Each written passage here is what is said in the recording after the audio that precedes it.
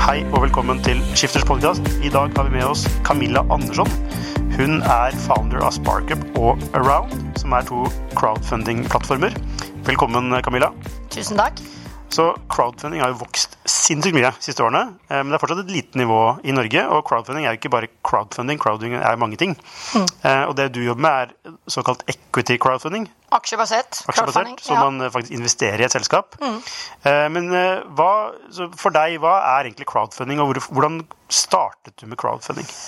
Ja, crowdfunding-definisjonen står jo for mindre beløper fra mange, og jeg begynte jo egentlig med Sparkup i 2015, og det var før vi så dette skiftet med at folk interesserte seg for startups og vekstselskaper. Og det var etter at jeg jobbet lenge med kapitalinnhenting. Det jeg også hadde vært inne og gjort, det var å jobbe litt innom finansbransjen, og var veldig forvånet over at ikke flere norske investerte i riskkapitalmarkedet. Vilket har vært min passion sånn sett. Og når jeg da var inne i finansbransjen, så måtte jeg spørre alle disse rike herrene om hvorfor de ikke investerte i startup og vekstselskaper, og hva som skulle til for at de skulle ta litt av sin forvaltningskapital til å ta risiko. Og da fant jeg to viktige ting som tror jeg litt norskt. For det første det jo kultur og annet som gjør at man ikke vant med å investere i riskkapitalmarkedet. Men det de sa, det var at det handlet om relasjoner, og at folk veldig followers. Så det betyder at hvis jeg og Camilla kom med et spennende konsept, så var de interessert i å investere. Men da var det mer for å satse på meg som person, mer enn mitt selskap, mitt konsept, min businessmodell og så videre. Og det gjorde det litt spennende å begynne å se på crowdfunding og Sparkup, som da handler om å hente kapital i selskapet sitt egne nettverk. Og det var da forskjellen med at man hadde en relasjon til disse menneskene, og man vet aldri hvem som har kapital til å bli med. Og på den måten begynte jeg da med crowdfunding. Men altså, hvis man skal hente penger i sitt eget nettverk, hvorfor trenger man da Sparkup? Kan man ikke bare sende en e-post til sitt eget nettverk? Ja, det noe ganske utfordrende når du begynner å sende 13 000 e-post, hvilket jeg tror vanskelig generelt sett å gjøre. Men det et eget nettverk? Er det du definerer som eget nettverk? 13 000 personer? Nei, det litt forskjellig. Okay. Vi har minimum 2000. Ja. Man bør ha minimum 2000 i sitt nettverk per selskap for å kunne få en stor nok målgruppe. Hvordan finner man disse menneskene i sitt... Altså, hvordan finner man 2000 e-postadresser? Ja, det handler egentlig om nettverket ditt sosiale nettverk. Det betyder du kan ha både kontaktlisten, mailadresse i din Outlook, men også LinkedIn-kontakter, Facebook-kontakter, og andre typer sosiale medier, som du prøver både å nå ut til, eller å samle. Så jeg har for eksempel, jeg har kanskje litt over 2000 sånne LinkedIn-kontakter. Ja. Jeg da innenfor? Ja. Ok, og da handler det om hvis jeg skal hente penger på crowdfunding, hvordan gjør jeg det da? Ja, når det gjelder Sparkup, som skiller seg fra Run, så det å sette opp en kampanje i systemet vårt, og der vi da forbereder denne e-mail-utsendelsen i vårt system, og responsen fra den e-mail-utsendelsen.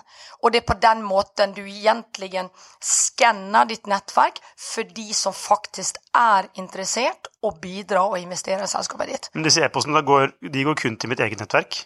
Ja. Men hvordan finner jeg e-postadressene til min eget nettverk? Altså, må jeg liksom leite opp... Det har du LinkedIn, der har alle en e-postadresse. Ja, ok, så men man må hente manuelt en og en e-postadresse? Nei, man laster det ned i vårt system, og vi laster opp også alle dine Outlook-kontakter. Hva kan man gjøre det? Kan man laste ned hele nettverket sitt? Man har kunnet gjort det frem til for et par uker siden. Det sant? Ok, og nå kan man ikke det? Nei. Ok, hva gjør dere da? Da jobber vi med å løse den utfordringen, ja. Ok, men har dere noen løsning på det? Vi har en løsning på det, men vi jobber og setter det opp teknisk, så at vi kan gjøre det, pluss at vi da kan bidra med andre typer nettverk. Ja, nettopp. Ok, så la oss si man setter opp dette nettverket, man får e-postadressene, man sender det ut, og hva skjer da?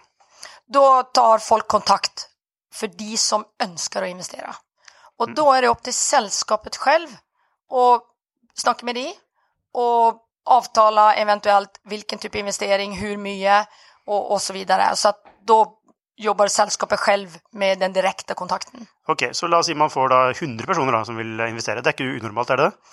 Jo, når det gjelder... Og der igjen, det to vidt forskjellige plattformer. Ja, la oss snakke om Sparkup først da. Og Sparkup på grund av att minimumsbeløpene ligger på mellom 10 000 og 30 000, så gjør det at du får ikke den store massen, men du får veldig gode ambassadører, for de investerer gjerne kanskje litt mer enn hva man gjør i andre plattformer som et lavere beløp. Og det gjør at det blir gode ambassadører, og på den måten får man mye større hjelp inn i selskapet, og de aktive. Og det gjør at i snitt så får vi cirka 8 til 30 investorer, til skillnad mot at man kan få over 100 og 200 i de andre plattformene. Ok, så i SparkUp, hvis du sender da ut til nettverket ditt, så får du mellom 8 og 30 investorer. Ok, og hvis man går opp til Around, som er litt sånn større plattform for litt større beløpene, hvordan er bildet da? Det beror jo først og fremst på hvor mye man skal hente inn. Men vår siste kampanje så hentet vi inn 5,7 millioner kroner i Around, og der fikk vi 137 investorer, og der var minimumsbeløpet cirka 5 000 kroner. 5 000 kroner, ja. Oi, ok. Så dette her nå går vi rett til kjernen da, på det som mange kritikere mener utfordringen da, med crowdfunding. Det jo dette jeg skal starte et selskap og skal ha investorer, men så har jeg da 170 investorer som alle med på en veldig liten sum. Det vel selvfølgelig positivt med tanke på at det veldig mange som kan snakke bra om brandet, men det må jo være et utrolig stort kaos å organisere dette, og bare ta kontakt med, altså bare følge opp så mange mennesker. Ja, nu jo Oslo Børs gjør det til daglig. De har systemet tilrettelagt for å kommunisere med sine nye eiere. Og det gjør vi også. Vi jobber her sammen med et selskap som heter Crowdworks, som jobber med investment relation. Og det gjør at de har en elektronisk aksjebok, som gjør at du kan kommunisere med en kanal og på ett sted til absolutt alle. Og snittinvesteringene i dag hos oss ligger faktisk på 40 000 kroner. I Finland, der vår partner har gjort dette her siden 2016, så ligger snittinvesteringen på 100 000. Så det fortsatt lav snitt i Norge? Ja, og det beror, tror jeg, mer på at vi har ikke hentet de store beløpene enda, som vi håper å kunne ligge på en sweet spot på rundt 20 millioner norske kroner. Men det at, la oss si, aksjonærer begynner å sende deg e-poster da, så hvis du har 100, og så det liksom, vi synes at du burde gjøre dette med selskapet, eller vi burde, altså, det ikke veldig sånn slitsomt å forholde seg til, eller det bare en myte? Det en myte, og det ser du igjen, jeg bruker referere til Oslo Børs, det alltid noen som faktisk tar kontakt med CEO-en i børsnotert selskap og spør spørsmål, og hamner hos kommunikasjonssjefen som svarer for det, og så videre. Det alltid noen som interessert. Og det tror jeg man også både i startup og vekstselskaper.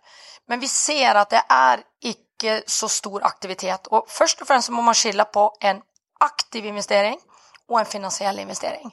Og når man gjør en finansiell investering, og man begynner å kanskje investere mindre beløper i flere selskaper, som handler om diversifisering, det gjør også at man forholder seg til sin portfølje, og følger heller med selskapet i forhold til at når skal jeg selge, eller når skal jeg kjøpe mer.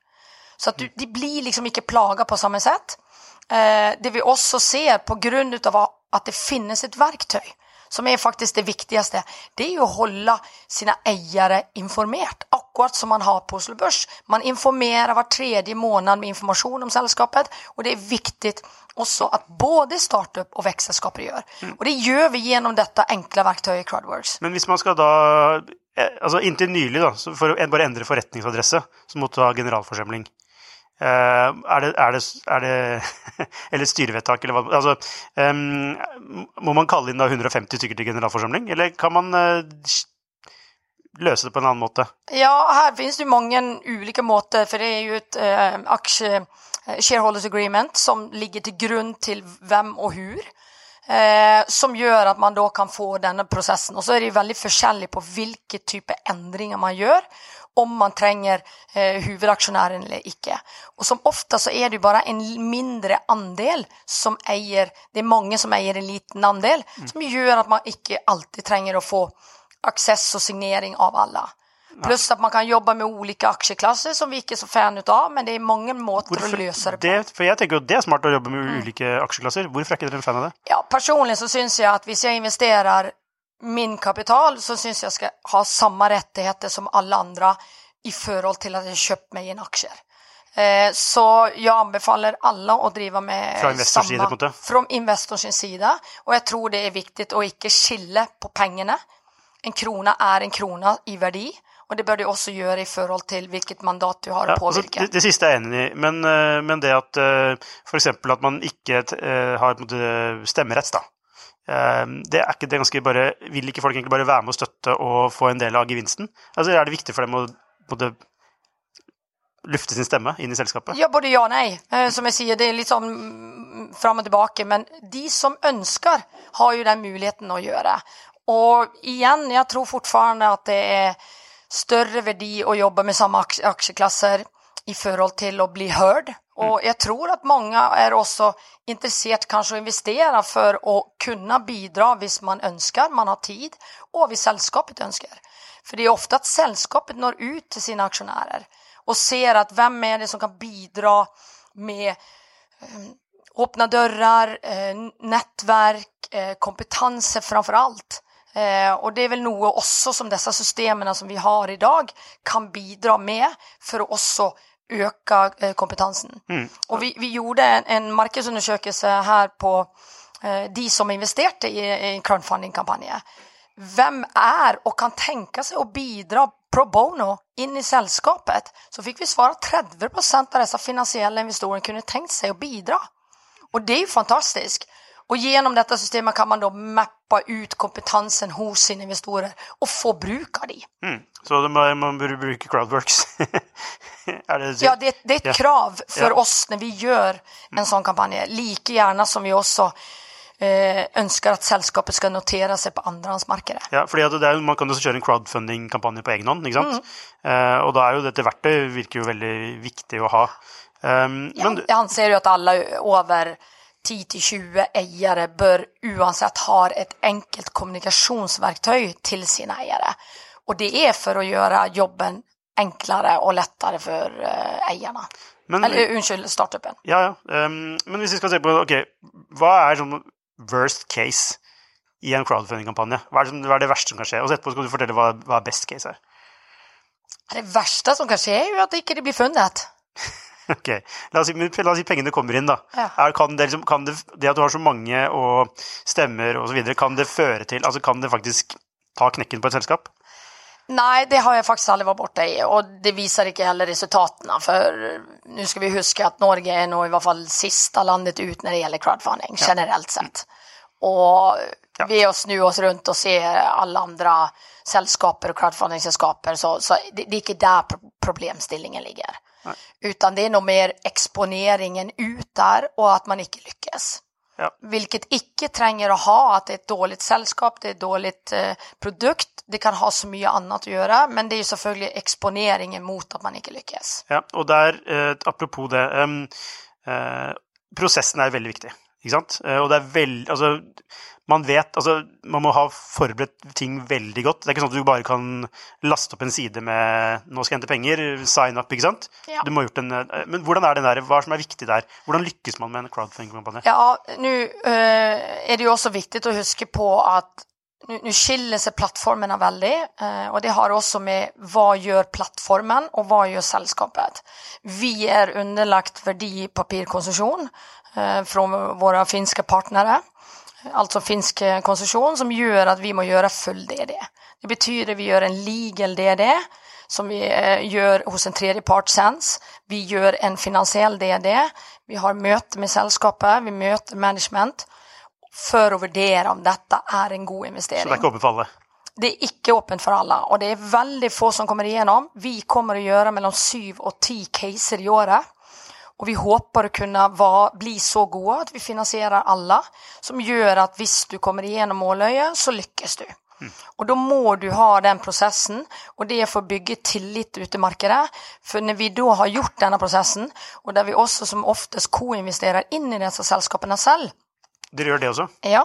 Når vi da legger de ut i plattformen, som gjør da at vi står liksom litt bak selskapet, og skal liksom være med de fram til eksempel andrehandsmarkedet. Og da er det viktig å få vite at vi har gjort jobben vår med å kontrollere og sjekke selskapet, som gjør at faktisk norske folk kan ta en liten andel i dette selskapet ned i 5 000 kroner. Så dere er egentlig som en slags VC, dere? Vi er ikke en VC, vi ligner oss mer som en investeringsbank. Ja, men også en slags sånn, altså en slags lead-investor, er det ikke det? Som Jo, har, vi tar jo gjerne lead på en måte i denne kampanjen. Nettopp, hvor altså disse vanlige brukerne altså Co-investorer, ja, eller LPs, Limited Partners, inn i det. Som egentlig, ja, altså, det er egentlig dere crowdfunder et slags fond, på en måte, inn i et selskap. Som investeres, altså det blir ikke et fond da, men forstår du hva jeg mener? Ja, men jeg tar feil. ja, både ja og nei. Det er jo viktig å si at det ikke er et fond. Alle som co-investerer med oss, investerer jo direkte i det selskapet som vi legger ut. Ja. Jeg synes det er mer fascinerende å si at vi gjør jobben for veldig mange som har både lite og mye kapital, for at de skal kunne kanskje gå inn i flere selskaper, uten å behøve være aktive, og være med oss og bygge en portfølje som gir en god avkastning i forhold til risiko. For det er jo risikosport. Hvor stor andel er det dere står for da? Versus... vi ønsker å kunne bidra i første hand med 10% av kampanjen. Men når det gjelder vår første case viral, som vi investerte i, der gikk vi også inn med en konvertibelt lån i forkant av kampanjen, der vi investerte over 1 million kroner. Og så tok vi 10% av kampanjen på 350 000. Nettopp, ja, riktig. Og hvordan fungerte den kampanjen da? Dere hentet 5,7? Ja, det ble jo en suksess, for når vi da tog lead i konvertibelt lån, så fikk vi også med oss da 2 andre eksterne, i dette fallet Startup Lab og en privat investor. Så vi førplasserte 2,5 millioner, og så gjorde vi en kampanje på 5,7. Så vi plasserte over 8 millioner. Ja, ikke sant? Og det er liksom viktig, er ikke liksom viktig på sånn plattform at det er noen penger som ligger der. Når du kommer dit, så har du en del penger kommittert allerede. Ja, og det er jo viktig. Og det ser vi jo alltid, at selskapet selv bidrar like mye som vi gjør for å få lyfte den kapitalen. Og så er det jo meningen at vi ønsker å komme opp en sweet spot på 20 millioner, for det er der det store behovet i Norge er i dag. Nå føler vi liksom at denne startup-pengene, business engines-pengene, de finnes der ute, men vekstkapitalen mangler på en måte. Ja. Det er noen VC-fond der ute, og så er det oss. Så vi håper jo at vi skal kunne bidra og være med mer på en litt senere fase, som gjør at vi da kan lyfte kanskje 10 og 20 millioner. Det dere også gjør nå er å bygge en slags base av investorer, stemmer det? Det er riktig. Ja, og på sikt så er det jo på en måte det som kanskje blir verdien deres. Det er verdien. Ikke sant? Absolutt. At dere tilbyr da, vi har tilgang til 10 000 investorer. Ja, og derfor kan vi også nu, på grunn av vår lisens, kan vi også gjøre rettede emisjoner. For det er jo ikke alle selskaper som skal ut på en crowdfunding-plattform.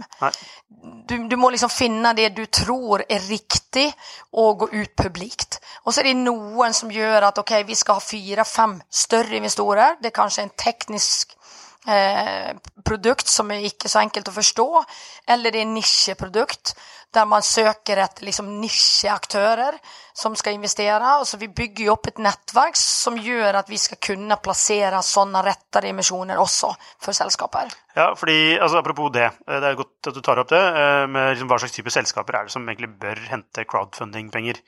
Og jeg vil jo anta at, som du var inne på da, altså veldig tekniske B2B-selskaper som har kanskje et mål om 5 kunder. Det er kanskje ikke der den største verdien ligger i crowdfunding? Eller? Jeg tror først og fremst så har det med hvilken type plattform.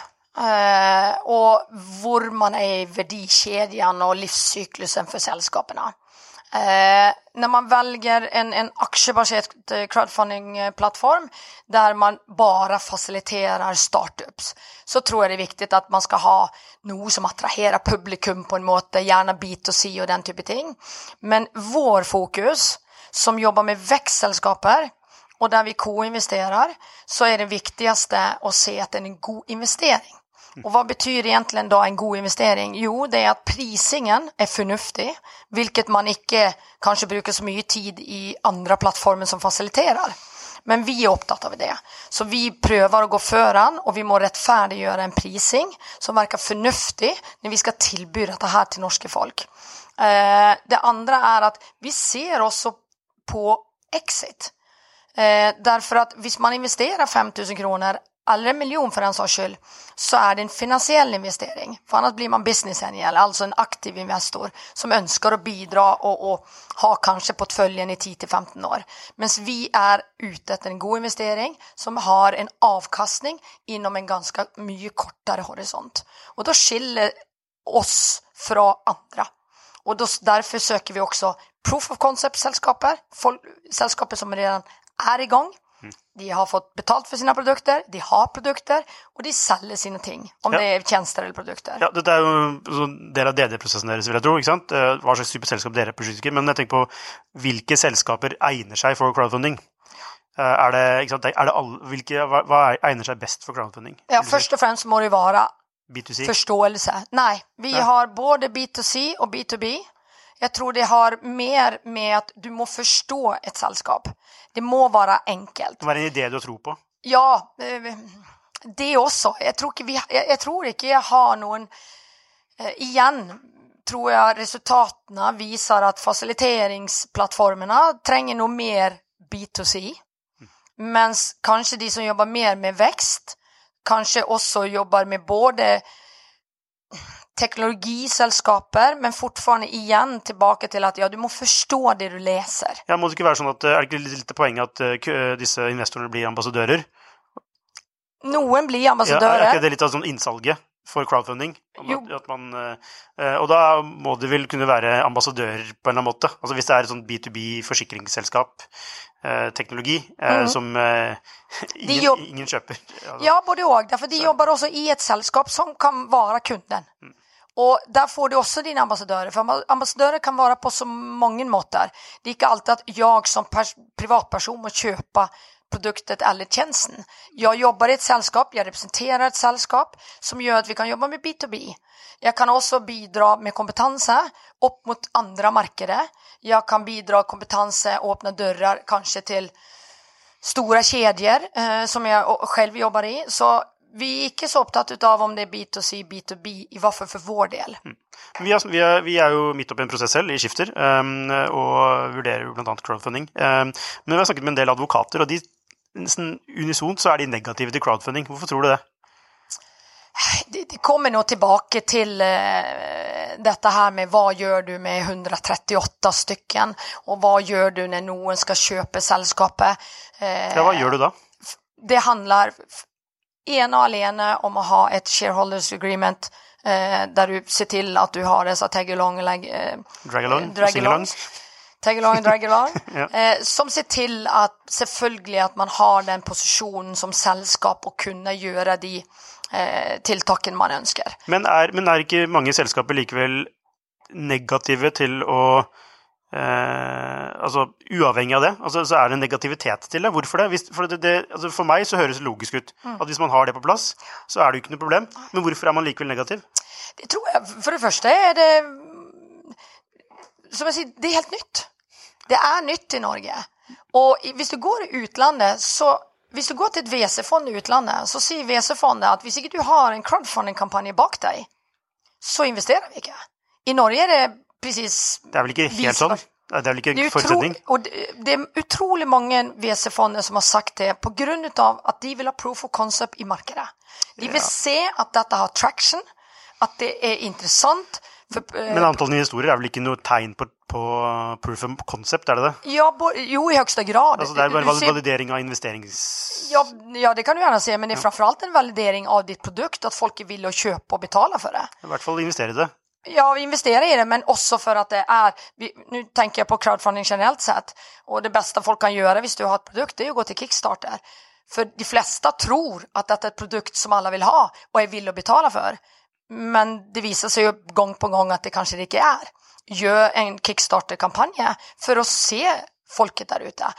De villige å betale for dette produktet? Kickstarter en ting da. Det forskjellig, det jo... Absolutt, det forskjellige ting. Det produkt og investeringer. Men det et godt konsept for å få visa om dette folk som har tro på selskapet, tro på management, tro på produktet, tro på tjänsten genom att ha vällyckade crowdfunding-kampanjer bak sig, både på belønningssiden og på aksjesiden. Altså, jeg vil anta mest på belønningssiden, for da handler det om å kjøpe produktet, ikke sant? For da kjøper de produktet. Det en validering av produktet. Mens på investeringssiden så det mer, så tenker jeg at det skader jo ikke at 100 personer vil investere i selskapet. Nej, men det bygger ju gärna på att du har gjort en värdering. De som investerar i ett aktiebaserat crowdfunding-sällskap, så har du gjort en värdering dels för produkt och tjänster, men också management. Och det är väl management som i huvudsak är en av de viktigaste grunderna till att kanske investera i ett sällskap. Och det bör de också värdera av vilket folk gör. Ja, men därifrån till att internationella VSer da har det som en förutsättning, det är lite långt att gå, är det inte det? Ja, det må ju nog de bli arrestert för. Ja. Det är nog deras kommentarer för att liksom underbygga, som jag säger, att i Norge är man väldigt, väldigt skeptisk mot det.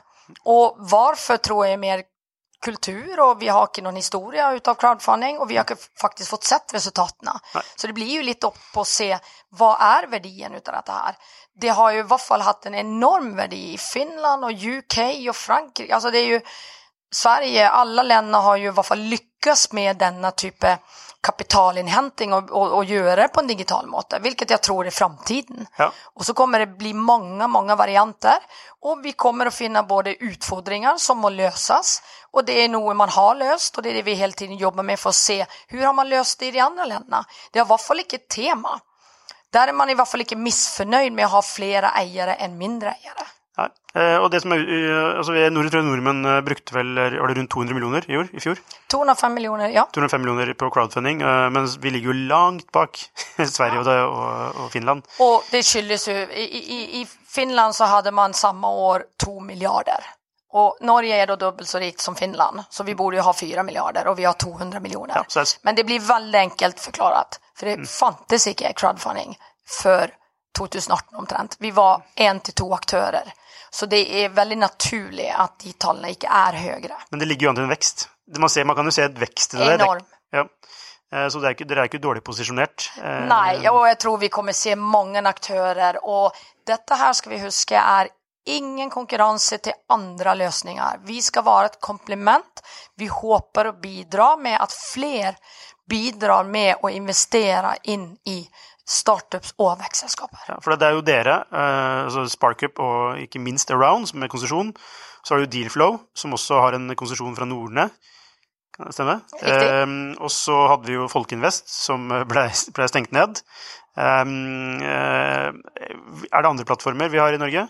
Ikke på aksjebasert. Og så har vi jo såkalt, altså, hva heter det for noe? Lånbasert. Ja, lending. Låne. Både innenfor privat og businessmarkedet. Og så har vi, hva mer har vi? Rewards og donation. Hvor tror du veksten vil være størst? Både på lending og equity. Nu växer vi enormt på equity, men lending är i många länder störst. Och det är de 2 grupperna. Och där må man igen bara skilja på vad ska man bruka kapitalen till. Jag tror bägge plattformarna är otroligt viktiga. Och vi ser ju att det fungerar, och det verkligen lyckas att finansiera lån till privatbedrifter som inte får lån hos bankerna. Så det blir ju liksom ett substitut och ett komplement. Så det viktigaste jag tror för sällskapen att veta när ska de bruka vad. Ja, vil ikke være veldig opp til, altså de plattformene må gjøre en skikkelig bra DD. For hvis de slapper av i den jobben, og du får caser som ikke betaler tilbake penger og så videre, så mister man jo tilliten, og det skal ikke mange sånne eksempler til før. Nej. Och där är vi tillbaka som alltid. Vi må jobba med diversifiering. Vi jobbar kontinuerligt med att hvis du väljer att sätta av 100 000 i året, då investerar du 10 000 i var case. Hvis du väljer 1 miljon, så investerar du 100 000 i var case. Du må diversifiera, för det är risiko i detta. Så man skal ikke bare investere en sum, 100 000 i ett selskap? Nej. Och det är det viktigaste budskapet jag tror vi ska göra. I alla fall när väldigt många icke-professionella investorer nu ser möjligheten för att delta med att investera i framtidens bedrifter. Och det är ju ganska kul att kunna äga framtidens bedrifter. Jag brukar ta mitt bästa exempel som douchebag. Liksom. När min son önskade sig douchebag-ryggsäcken till konfirmation, varför fick jag köpa en aktier i douchebag? Det är ju lite kul att gå runt. Gjorde du det? Nej, jag fick inte anledning. Nej, fast jag hade dialog med det i begynnelsen. Ja. Så han kunne ha en aksje isteden for en sekk, så han måtte bære på alle tingene dine, eller? Selvfølgelig. Altså, rent politisk så skjer det jo ting også innenfor crowdfunding. Det er reguleringer som er foreslått nå, som er til det bedre. Men det virker jo som altså i crowdfunding-foreningen mener man ikke går langt nok i hvor mye, altså man setter for eksempel et tak da, på hvor mye penger man kan investere. Og som styrerepresentant i crowdfunding-foreningen som jeg også sitter i, så har det jo vært å prøve å få til et rammeverk som verkar fornuftig i forhold til det vi jobber med. Finland har valgt å gjøre endringer og åpne opp for crowdfunding og tilrettelegge rett og slett regelverket, som i seg selv har gjort at de har kommet opp i 2 milliarder. Jeg tror at det kreves en del endringer. Samtidig så skal vi huske at vi liksom kontrollfunksjonen for ikke-profesjonelle investorer. Og da er det jo også viktig at det såpass regulert. Ja, for hvordan skiller Finland fra Norge, fra Norge i regulering? Ja, de har åpnet opp og laget en egen crowdfunding-lov. Ok, så en egen crowdfunding-konsesjon? Ja, som gjør at flere kan lettere starte med aksjebasert crowdfunding og lending crowdfunding. Og det gjør bare at det blir flere aktører på markedet, og det er enklere å nå ut til markedet, hvilket det ikke i Norge. Altså, det vi hører på det er nå det riktig tidspunkt å starte på, for det kommer til å skje i Norge. Altså, det jo snart signalisert fra regjeringen, og de har jo begynt så fint nå på åpne opp innenfor lending. Ja. Så det må jo være, og det 2 plattformer i Norge. Hvor mange plattformer det i Finland? Du har Investor, blant annet. Investor, og vår egen aktør, vår partner Privanet og Urand jo også der, som de største på aksjebasert. Men jeg vet ikke, det vel 15-20 plattformer i Finland. Ja, nettopp. Men det handler kanskje ikke om, hver plattform har jo et mye større volum. Mye. Så hva den største utfordringen som du ser for crowdfunding, og da spesielt innenfor ditt felt, equity crowdfunding fremover? Det å få ut budskapet på en måte. Og så hadde jeg jo håpet at vi hadde sett flere kvinner delta. Og jeg håper jo... Altså som investorer? Som investorer. Ok, hvordan skal du få til det? Ja, det faktisk for å være ute og prate. Ute og fortelle om at det ikke så farlig. Jeg håper å fortelle at det viktig for alle kvinner å begynne å investere i fremtiden. Og dette i hvert fall en veldig enkel måte å gjøre på. Dels for at vi har en digital løsning. Hvorfor det viktig for kvinner å investere i fremtiden? Ja, for det første, hvis vi skal closing the gap, som veldig mange prater om kontinuerlig, så det en måte å gjøre det. Og jeg ser at den enklaste og raskeste veien å gå, det faktisk for kvinner å begynne å kjøpe en aksjer. Det kan være noterte aksjer, det kan være unoterte aksjer.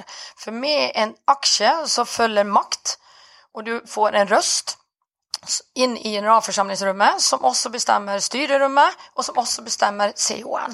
Og på den måten så kommer vi inn i maktposisjon som gjør at vi også kan være med og bidra og eie. Men det ikke sånn at folk flest egentlig ikke burde investere i aksjer? Altså, fordi man burde vite hva man gjør før man gjør det. Ja, i morgen så var jeg sammen med Villoyd og Christian Ringnes, og han fortalte ganske tydelig om at å investere i startups var ikke for aller flest. Hvis du spør meg, så anser jeg at det for alle. Jeg håper at alle faktisk kan kjøpe aksjer i unoterte selskaper. Og det for å bidra, og det gjennom fortfarande såpass små beløp. For å bidra eller for å tjene penger? Bidra for en god avkastning. Ja, men det ikke veldig risikabelt, det ikke det? Det risikabelt, og igjen, ut av 10 investeringer, så har du på startup-nivået, så det gjerne 5-6 som faktisk går i konkurs. Men en av de 10 kan faktisk ger dig den avkastningen som du nästan hamnar på runt 10%. Ok, så hvis du kun har 10 000 kroner, så ikke invester, men hvis du har 100 000, så kan du investere i 10 forskjellige selskaper. Ja, hvis du har 10 000 så investerer du 1000 kroner i hvert. Ok, men er ikke det veldig lavt? Det kan du gärna si, men det handlar om sparing. Folk kan idag faktiskt spara för den avkastningen. Och vi ser ju idag avkastningen som ligger på crowdfunding, aktiebaserad crowdfunding, ligger mellan 12 och 20%. Men hvorfor kan ikke jeg putte pengene mine i et fond? Ikke et indeksfond, altså jeg er veldig fan av indeksfond, men et startup-fond som jeg kan kjøpe i banken min. Hvorfor kan ikke dere tilby det? Det kan du gärna si, och det tror jag kommer. Jag tror att den lösningen kommer, och det har mer med att då tar banken ansvar för att göra dessa diversificerade investeringarna. Ja. Men crowdfunding är ju lite det. Det är det lite handlar om. Det är att alla kan faktiskt putta på en måte i ett fond, men du bygger ditt eget lilla portfölj som gör att du inte sitter på enkeltstående aktier. Och så är det ju som allting annat. Man bör förvalta sin kapital både genom sparing, både genom aktiefond. Och idag så är ju alla investorer genom att man har sin inskuddspension i sitt sällskap. Men är det viktigt att fler människor blir investorer? Är det viktigt för Norge? Absolut. Det är ju, vi ska bygga, jag vet inte hur många arbetsplatser som ska byggas. Det är väl 2/3 av framtidens arbetsplatser ska byggas. Det kommer att trängas enormt kapital. Varför inte vara delaktig i att äga framtidens Norge? Ja, men varför ska man ta den risikon det innebærer? Ja, det kan du... Jo, jag ser att du ser risiko, men vi ser resultaten av att den risikon ger en 10 gångers avkastning än att putta pengarna på ett bankkonto. Och då är det väl i sig själv, ja, det är hög risiko. Jobb med diversifiering, så har du fördelt risikon till att du får en avkastning på över 10%. Är nordmenn generellt, eller befolkningen generellt, alltså liksom investeringsanalfabeter? Så är vi... Ja. Men det har med kultur att göra. För vår investering har varit i egendom. Och det är det vi blir lärt upp till. Men det är ju det vi också ska göra. Men vi ska ta en del av kapitalen och ta mer risk. Och hvis vi gör det riktigt så blir den risken mindre. Och det är väl det att fördela den risken som vi har när vi investerar våra pengar. Alltid om det är värdisaker eller kunst eller vad det måste vara. Likaväl som det är vår inskudskapital eller sparingar. Den ska fördelas med försäljning och risiko. Och totalt sett, genom att fördela den, så blir resultatet kanske lite högre än 1% i bank. Hvor stor andel hadde equity-basert crowdfunding i Norge i 2018? Det er totalt 205? Ja, totalt. Vi låg väl på cirka 50% av den. Så 100 miljoner cirka. Hvor stort blir det i 2019? Jag tror ju att generellt sett så kommer vi dubbla. För både på aktiebaserat och på landing. Så jag tror vi kommer nå långt över 400 miljoner nästa år. Eller i år. Camilla Andersson, tusen takk for at du tok deg tid til å ta en prat om crowdfunding, og lykke til videre. Tusen takk.